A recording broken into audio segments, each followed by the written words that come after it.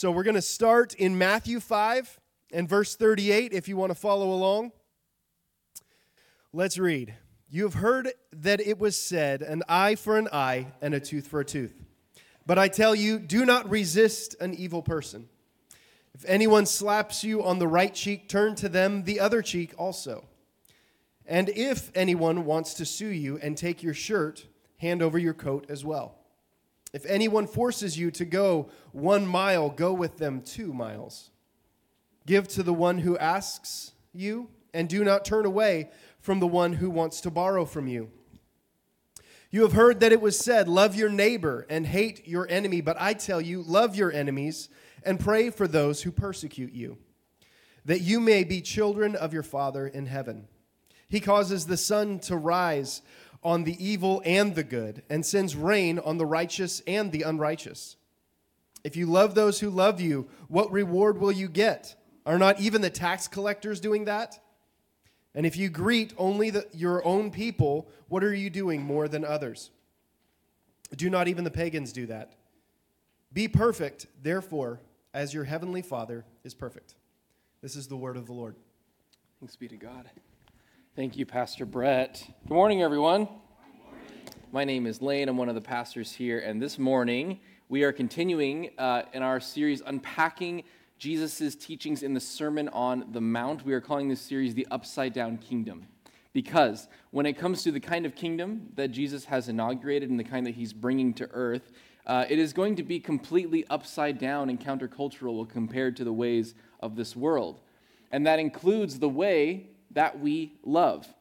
The way Jesus followers love and who they love is going to be upside down when compared to the way our world chooses to love. And perhaps this is the most apparent in the passage that we just read here, that we are to love our enemies. This may be, in fact, one of the most difficult aspects of what Jesus asks of his followers. Now, if you're anything like me, if you grew up hearing this teaching or you've heard it before, you maybe thought, yeah, like Jesus wants me to love my enemies, but he doesn't want me to love people that are like really bad. Like there's a line, I'm supposed to be nice to people if they're mean or disagree with me or have a bad day, but he doesn't want me to love like certain kinds of criminals, right? Like he doesn't want me to actually care for people who are unjust and corrupt. He couldn't mean that. He doesn't mean that I should seek the prosperity and the flourishing of those who are actively against me. He couldn't mean that. He couldn't mean that I'm supposed to lay down my life in love for those who hate me. It's a nice sentiment to be nice to people who are having a bad day, but he couldn't mean that he wants me to sacrificially love evil people. Could he? Yeah, except the problem is that is exactly what he's asking. The idea of being a disciple means that I am becoming more and more like my teacher. And in this case, being a disciple of Jesus, we, as his disciples, are becoming more and more like him if we receive his teaching, learning to live and to love more like he did. And our teacher happened to be someone who washed the feet of the people who betrayed him and abandoned him and denied him. And this is the teacher who ultimately died for the very people who were killing him. In Romans 5, it says that while we were still enemies of God, Christ died for us. And it's teachings like this where following Jesus can no longer be mistaken for something cute. This isn't about Christian bookstores, cheesy bumper stickers, or watching VeggieTales, right? It's not about that. Following Jesus, I love VeggieTales, but following Jesus means that we are hoping to be transformed by his love. And make no mistake, when we allow ourselves to receive the love and the teachings of Jesus, it's a pathway to a kind of joy and peace and hope that we could not know apart from him. This is true, but the cost is great. In Matthew 16, he says, deny yourself. Pick up your cross and follow me. As Jesus approached the crucifixion, he told his followers that they would need to eat of his flesh and drink of his blood, which was really weird for them to hear. It wasn't a call to cannibalism. It was a foreshadow of what it was going to cost to give us the kind of life, the kind of resurrection hope that we have now. That it was going to cost, this gift was going to cost him. It was going to be the bloody and broken body and the betrayed and ridiculed heart of the God of the universe. That's what it was going to take. And most people couldn't really comprehend or accept what Jesus was saying. And so he turns this to his disciples and he says, are you guys going to, because a lot of people left him at that point. They said, cannibalism, we're out. And he turns to his disciples and says, are you going to leave me too? And they promised Jesus, where else are we going to go? You alone hold the worlds to eternal life. And they pledged that they're going to stick by him. But on the night that Jesus was betrayed, when he's praying in the garden, he just says, hey, guys, can you stay up with me while I pray? They couldn't even stay awake. And then when he was unjustly arrested and brought to trial before Pilate, everyone fled. A few of them stayed, including his mother, Mary, and John the Apostle. And they sat at the feet of Jesus while he hung on the cross, when he was stripped naked and tortured and ridiculed. They stayed with him as Jesus proved himself to be exactly who he said he was. He demonstrated his sacrificial love by dying. Even dying to take away the sins of those who were killing him. So friends, today we have a difficult teaching. And as we sit and we soak in the words of Jesus, much of what he asks of us in our limited human understanding, it's going to seem upside down. It's going to seem countercultural, and it doesn't make sense. And the temptation for us will be perhaps to turn away from this teaching because it's too much, or to try to water it down to make it more palatable, to diminish it. But friends, I believe that as we behold the Savior of the world willingly and unjustly nailed to a cross, that the call to love our enemies, that this is as difficult as it appears to be. And to pick up this lesson and to receive it from the heart of Christ, it's going to cost us something. It's going to cost us something. But my invitation for us is let's not leave Jesus alone on the cross.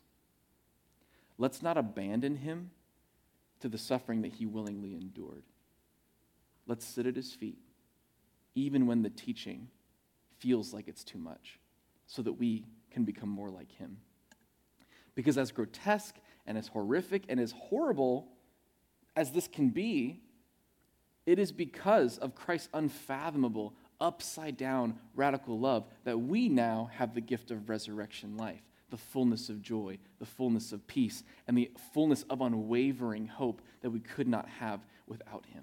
And Jesus is so patient with us. He's so patient. As his disciples messed things up and stumbled along the way, he never gave up on them. He stuck with them. He knows that for us, transformation takes time. And in the middle of that process, we do not need to have all the answers. I think especially when it comes to this teaching, there is a reflex in many of us to bring up all of the objections when it comes to loving our enemies. This teaching, it's created all kinds of ripples of debate and strife within Christian communities, specifically around ethics, right? We have all these debates around things like just war or pacifism or self-defense and nonviolence and even suing people. These are ethical conundrums that have erupted in the church over this teaching. And I just want to say, it's been around for thousands of years, these conversations, and they're not going away today because Lane gives a 35-minute sermon. That's not going to happen. For many of us, I can't promise that we're going to walk away with better answers. But here's what I will say. For many of us, we're often a little overconfident and self-assured on what we think Jesus means or doesn't mean when he says to love our enemies. The temptation for us is to oversimplify this. And it's hard because here's the thing, it's not theoretical, right? It's not theoretical. This has real-world implications on how we choose to live. And those of us who have experienced violence, who have experienced abuse, who have seen combat, this is not so cut and dry. So in no way is this conversation supposed to be easy. Especially now as we witness the horrors of terrorism and violence and war taking place in the Middle East. There are images and videos and news headlines and stories that are flooding the internet, and there are people responding to those stories with all horrible versions of humanity, with misconceptions and uncompassionate opinions and misinformation and ignorance. Amidst all this, this conversation gets more difficult. But there is an invitation for us as we unpack this teaching. Let's be open to reevaluating our assumptions. Sometimes asking these sort of difficult questions feels like we're turning over a really big rock. And when we turn it over, we're afraid of what's going to be under there. And I just want you to know that as we turn over this rock, we do it together. We do it together in community and acceptance and with patience. And Jesus is doing it with us. He's going to help us deal with it. I suppose that those of us who do this work today of turning over this rock and asking the big, hard questions, we're not going to walk away with all the answers, but perhaps the Holy Spirit will rise in us better questions. So today we're going to unpack this passage. We'll talk about its cultural implications and unpack what it might mean for us today. And we'll explore what it looks like for us to move from fear and into love, loving our enemies. Let's pray.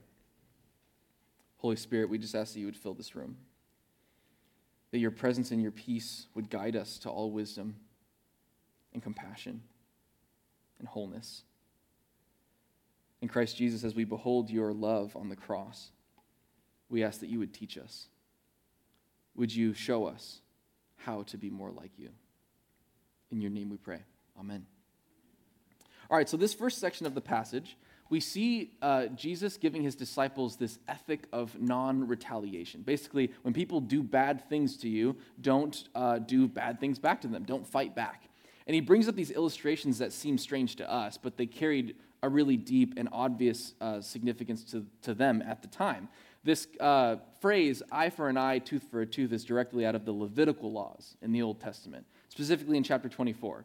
And the way it worked in ancient Israel is that if somebody wronged me, I was not allowed to enact retribution on my own.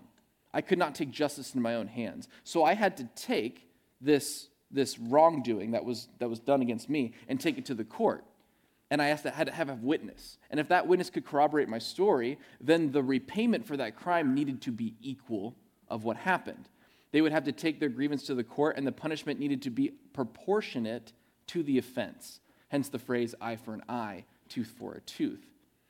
And most biblical scholars agree that this law was designed first and foremost to mitigate retaliation, like people doing it themselves, and to keep conflicts from escalating.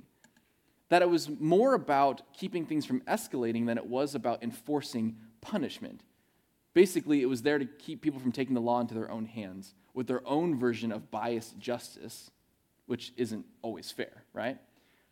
Did anybody grow up watching the Power Rangers? Proud, come on, hands. Power Rangers, anybody? Or their kids watched it? You've heard the word Power Rangers somewhere. Okay, great. All right, I'm going to show you a picture. So I grew up watching the Power Rangers, and this is Jaina and I when we were in college. It is what it is. It happened, okay? So this is for October, harvest thing, whatever.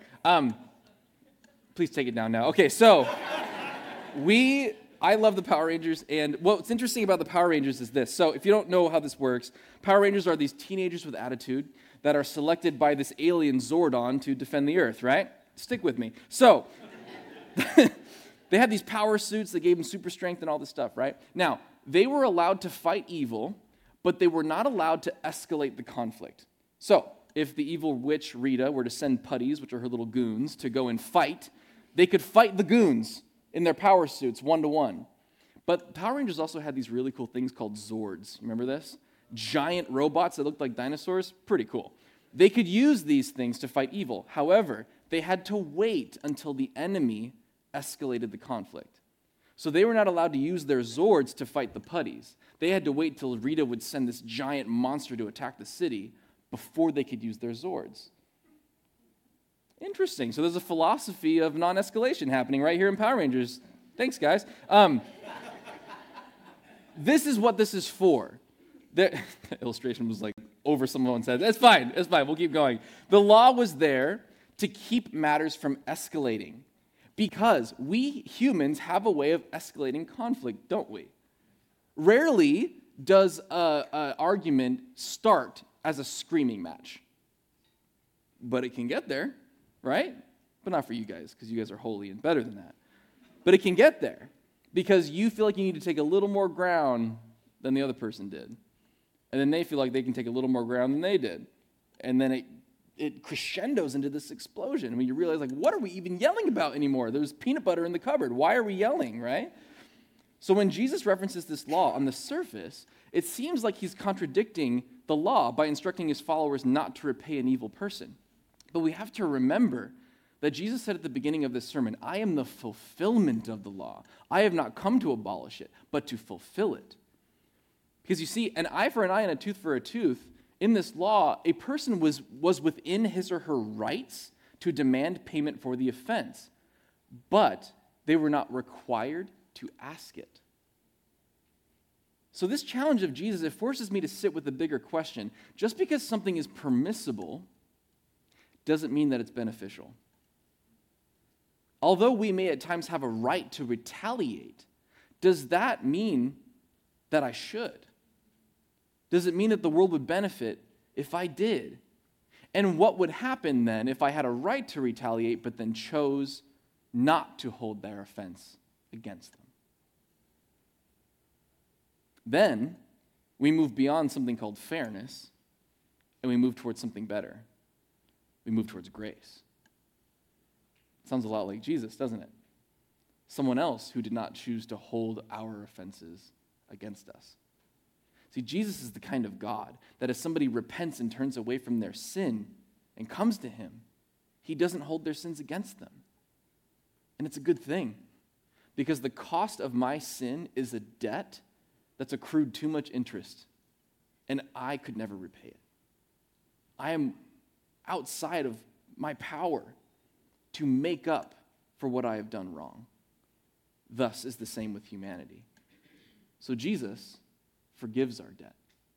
Jesus forgives us, and he offers us grace. We have something much more beautiful than fairness with Jesus. We have reconciliation. In 2 Corinthians 5, Paul writes, "Therefore, if anyone is in Christ, he is a new creation. The old has passed away, and see, the new has come. Everything is from God, who has reconciled us to himself through Christ, and has given us the ministry of reconciliation. That is, in Christ, God was reconciling the world to himself, not counting their trespasses against them. And he has committed the message of reconciliation to us." See, our version of justice usually deals with fairness, right? Our inner child feels wrong when things aren't fair, right? But God's justice has nothing to do with fairness. God's not trying to make things fair. He's trying to make them right. And that is something altogether different. What Jesus offers us in the face of offense is forgiveness and grace. Because more than getting what he's owed, what he wants is not what he's owed. He wants reconciliation with us. Right? Like if my son were to grow up and like insult me and spit in my face and embezzle money from me and steal my car. I know, horrible things. But if that happened, I could be repaid and compensated for my losses. I could get my money back. I could have my car repossessed, but all of that could go to the pit of hell for all I care if I can't be with my son. What I want more than anything is not to be compensated. I want to be with my son. That is a small glimpse of how our Heavenly Father feels about you and me. He's a just God, but true justice is not about compensation. It's about reconciliation. See, what our legal system offers you and me is not truly justice. It's just compensation. If someone murders somebody that I love, I can put them away in jail. I can be compensated financially for my loss, but none of that will truly be justice. None of it will really be fair. True justice can only be brought about through forgiveness and grace in this upside-down economy that we call Christ's kingdom. True justice leads to reconciliation. Then Jesus in the teaching, he offers this example of someone slapping you across the face. In the way that it's described on the right cheek, if someone were right-handed, it would be a backhanded slap across the face, which would be considered pretty much the most extreme insult in this culture. It was a severe sign of disrespect. And he tells his followers, if somebody does that to you, offer them the other cheek. Now, it's been argued that what this meant was, if they slap you with disrespect, you turn to them the other cheek in defiance to show them that they can't disrespect you like that. And they have to face you on equal terms. I can see a case for this. But in my opinion, based on the context of the surrounding passages, this theory leaves out the heart of the teaching. It is true that in that instance, turning my face towards my attacker would demonstrate that my dignity is not in your hands. I'm a child of God, and no gesture of disrespect from a man could ever take that away from me. Yes and amen, absolutely. But the main thrust of these teachings doesn't appear to be Jesus showing them, hey, here's how you put it to the people that are trying to disrespect you. Here's how you show them that they need to respect you. In fact, it transitions in this part of the teaching from just not retaliating against people who do bad things to you, but now actually serving them and loving them and praying for them. He says that if someone wants to sue you and take your shirt, give them your coat also. Our English translation uses the word shirt and coat, but really when we say coat, this word would be more like a tunic. And tunics, the outerwear of the first century Palestinian, it was very expensive, and they'd maybe own one or two of these if they were really well off. And it would double as a blanket for those who needed to warm themselves at night. It was a high-grade fabric, a really big deal. So here we see hyperbole in this literary device. I really don't think what Jesus means is if someone sues you and takes your car, give them your house too. Actually, what I think this is a statement of trust and a statement on what we value. Because handing over your tunic would be a crippling blow financially. But as we'll read in a few weeks, Jesus is inviting his followers into a new level of trusting God when it comes to his provision. So when the world tries to take something from me, it can have whatever it wants because that's not where my treasure is. You can't take anything away from me if I don't value it more than I value the kingdom. You see what I'm saying? So Jesus is saying if someone wants to sue you and take your stuff, let them have it. Because the kingdom is about something that is immaterial that the world cannot take away. Then he says if someone forces you to go with them 1 mile, go with them 2 miles. This is referencing a policy that existed during Roman rule. If a Roman official or a soldier wanted labor or services, he could ask this of any citizen of a conquered land, and they would be legally obliged to do so. So, if I'm a Roman official, I'm coming into town, and I'm a soldier, I don't feel like carrying my pack anymore. I could pick you out of a crowd and say, you, carry my backpack all the way to my destination, and you'd be legally obliged to do so. This was quite a flex of superiority and power and subjugation from the Romans. And most of Jesus' disciples would have been outraged by this, especially the Zealots. The Zealots were people that were actively organizing and seeking the demise of the Roman Empire. And now Jesus is telling them, not only do I not repay people who wrong me like my neighbors and people who are within the Levitical laws, now you're telling me when an enemy wants this service from me that I'm supposed to oblige them? Are you kidding me? See, loving your neighbor, that was a command in Leviticus 19. But never did it say love your enemies. We see precedents for this in the Old Testament, like, be kind to the immigrants and the foreigners among you and things like this. But here's the thing. Jesus not only fulfills the law, he goes beyond it. He seeks something more than fairness. He seeks reconciliation. So not only are we going to love our neighbors this way, you're going to love your enemies too. Remember, while we were still the enemies of God, Christ died for you. Which means Christ died for everyone. Like everyone. A few weeks ago, we showed some images of Jesus washing people's feet, lots of different people's feet. And some of those images are hard for us to see for some reason. We don't like the idea that Jesus could love someone else that I hate or someone else that hates me as fiercely as he loves me. We don't like that. It makes us feel uncomfortable. But behind every great evil in the world, there are people. Think about these Roman soldiers, for example, right? If they were part of a conquered territory, they were brought up in this Roman culture. They were fed this narrative their whole life. They've been deceived into believing the Roman gospel, which was Pax Romana, which basically means Roman peace. And this is peace by the sword. They saw it as their duty to civilize the world around them through violence if necessary. And a lot of these soldiers are probably just doing what they feel like is the best good for the world. They've been convinced that that's the story, and they're just following orders, right? Some of the biggest atrocities in the world have happened through this. People just doing what they're told because they think it's right.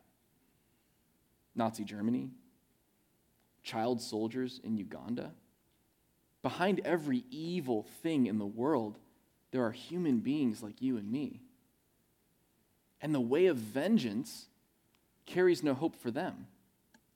But God, his justice, carries the hope of reconciliation for all people. Christians historically have known how to see it this way. One of the earliest martyrs, one of the most famous early martyrs, Polycarp, he was a disciple of the Apostle John. He was an elderly man when he was arrested by the Romans. And the guards came to his house, and he wasn't running.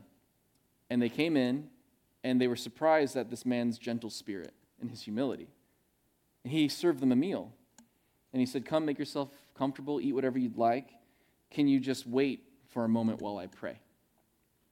And while Polycarp knelt and prayed, these Roman soldiers listened to this man talk to his God and prepare to meet him. And they pleaded with him. They said, "Can you just deny Christ? We don't want to hand you over to be executed. Just deny Christ." And he wouldn't.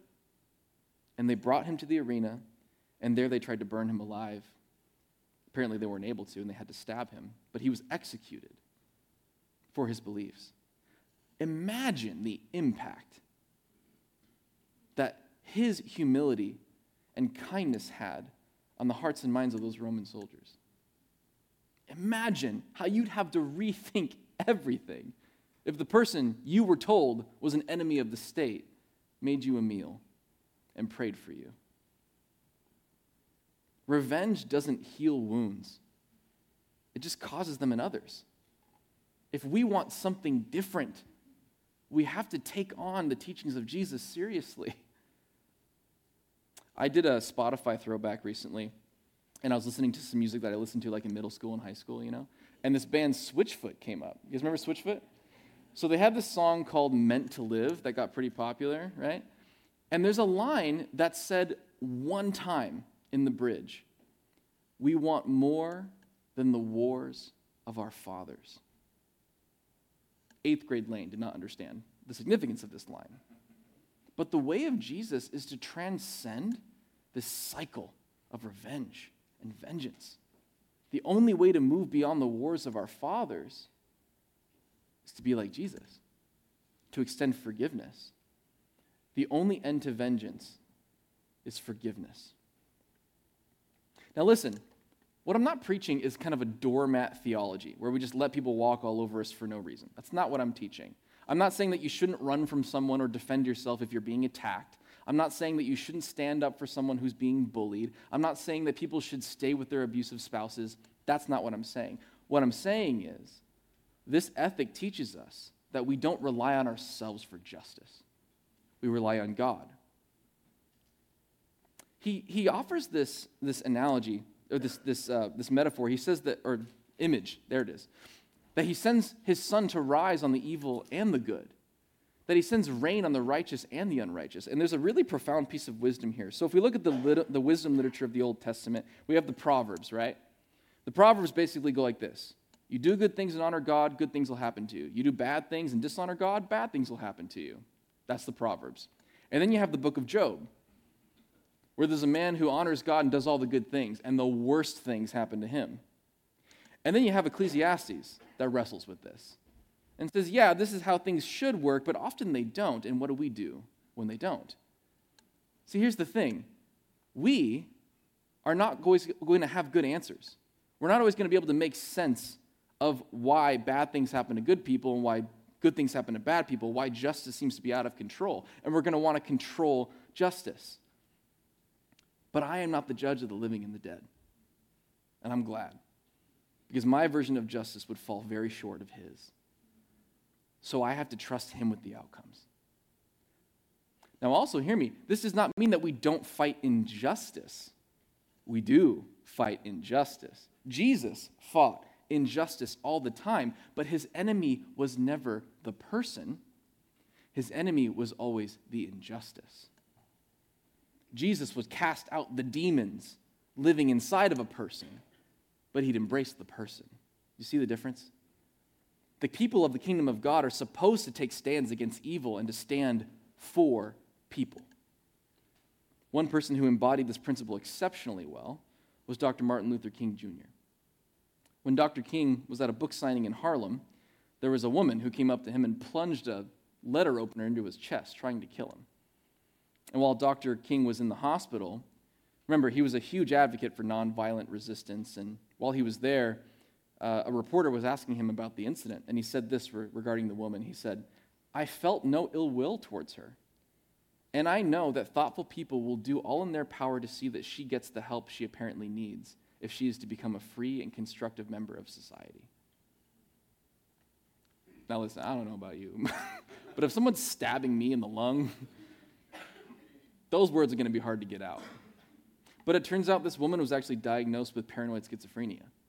She was not in a good state of mind when she stabbed him. Now, he could have made assumptions. He could have used this moment to capitalize on the narrative, to reveal the violence of white supremacy, but he didn't. Instead, he chose to set an example of what it looks like to move beyond retribution and to move towards reconciliation. His kindness unsettled the whole story. Kindness confounds the evil in others. Kindness confounds the evil in others. Paul writes in Romans 2 that it's actually God's kindness which has led us to repentance, right? So we're asked to love our enemies. But to love our enemies, does this mean that we need to feel warm fuzzies for people that are evil? I don't think so. I haven't been able to accomplish that in my life, to feel warm fuzzies towards really terrible people who are enacting really evil things. But the word for love here is agape. And agape love, we have one word for love in English. There are many in Greek and in Hebrew. The word for agape, this is a love that is associated only with God. The way that God loves. And the way that God loves transcends the way that I could ever love in ways that are impossible for me to love. He is patient in the way that he loves. His love is long-suffering and sacrificial. And God wants to reconcile all people to himself. So he loves in a way which aims to do that. When we agape love like this, we choose to see everyone, even our enemies, as people whom God desires to bring home because they are his children. Love is choosing to regard a person as someone God desires to bring home. And it's too big. It is too big for you and I to do without God. There was a woman named Corrie ten Boom. She was a Jew who lost her family during the Holocaust in an internment camp. She's a Christian. She used to do these lectures talking about grace and forgiveness, doing these talks. And at one of these talks, a man walked up to her and shook her hand and introduced himself as one of the Nazi guards at the camp where her family was killed. And it was at that moment she realized that everything that she had been teaching about forgiveness and grace was impossible for her in that moment. And the way she talks about it, she says, I needed God to love through me because I was incapable of doing it myself. Dr. King has this quote. He said this: "We must develop and maintain the capacity to forgive. He who is devoid of the power to forgive is devoid of the power to love. There is some good in the worst of us and some evil in the best of us. When we discover this, we are less prone to hate our enemies." Jesus ends this section of the teaching with this call that looks crazy to us. He says, "Be perfect as my heavenly Father is perfect." Now, this word perfect is actually, it's a Greek word teleos, which really means being whole, being complete, being mature. So he's saying, come into the maturity and wholeness of God by loving your enemies. Because that kind of love, the love that can love even an enemy, is perfect. And this is what Jesus asks of you and me. to be complete and mature in our love, loving everyone. Now, I realize this doesn't answer all of our questions, particularly concerning things like the ethics of war and self-defense. But like what I said at the beginning of all this, we're not going to walk away with all of our questions answered. But hopefully, within us, the Holy Spirit is giving us better questions. We do not have the strength apart from the Spirit to do this. It's not easy. And this is why Jesus gave us the cross, to demonstrate for himself, for us, just how far he was willing to go. This is everything. And I want you to take a moment. If you have yet to declare Jesus as Lord in your life, I'm so glad that you're here. And for the moment, I want you to just hold these elements in your hand and reflect on them. This practice is reserved for those who call Jesus Lord. And if you're ever ready to make that decision, we're here to support you and pray for you in that. But as you hold these elements, friends, let's not let it become rote ritual. When we hold the bread, when we look at the cup, we're meant to do so as we remember what Christ has done. That he broke his body. That he was lashed 39 times with a cat of nine tails.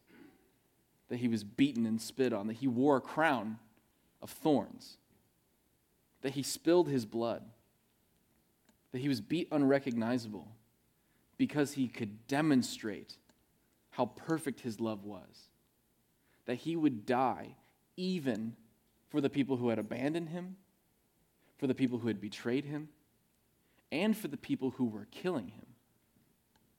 That is how perfect his love was, how perfect his love is. And when we take of it, we remember that while we were still the enemies of God, he did this for us. And as we take it into ourselves, we receive the empowerment from Christ and from the Holy Spirit to then live that way for other people.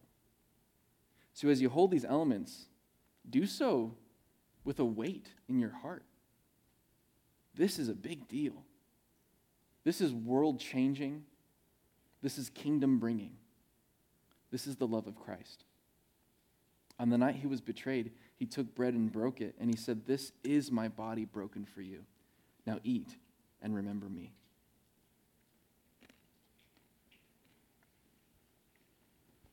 And in the same way, he took the cup, and he said, "This is my blood in a new covenant shed for you. Do this in remembrance of me."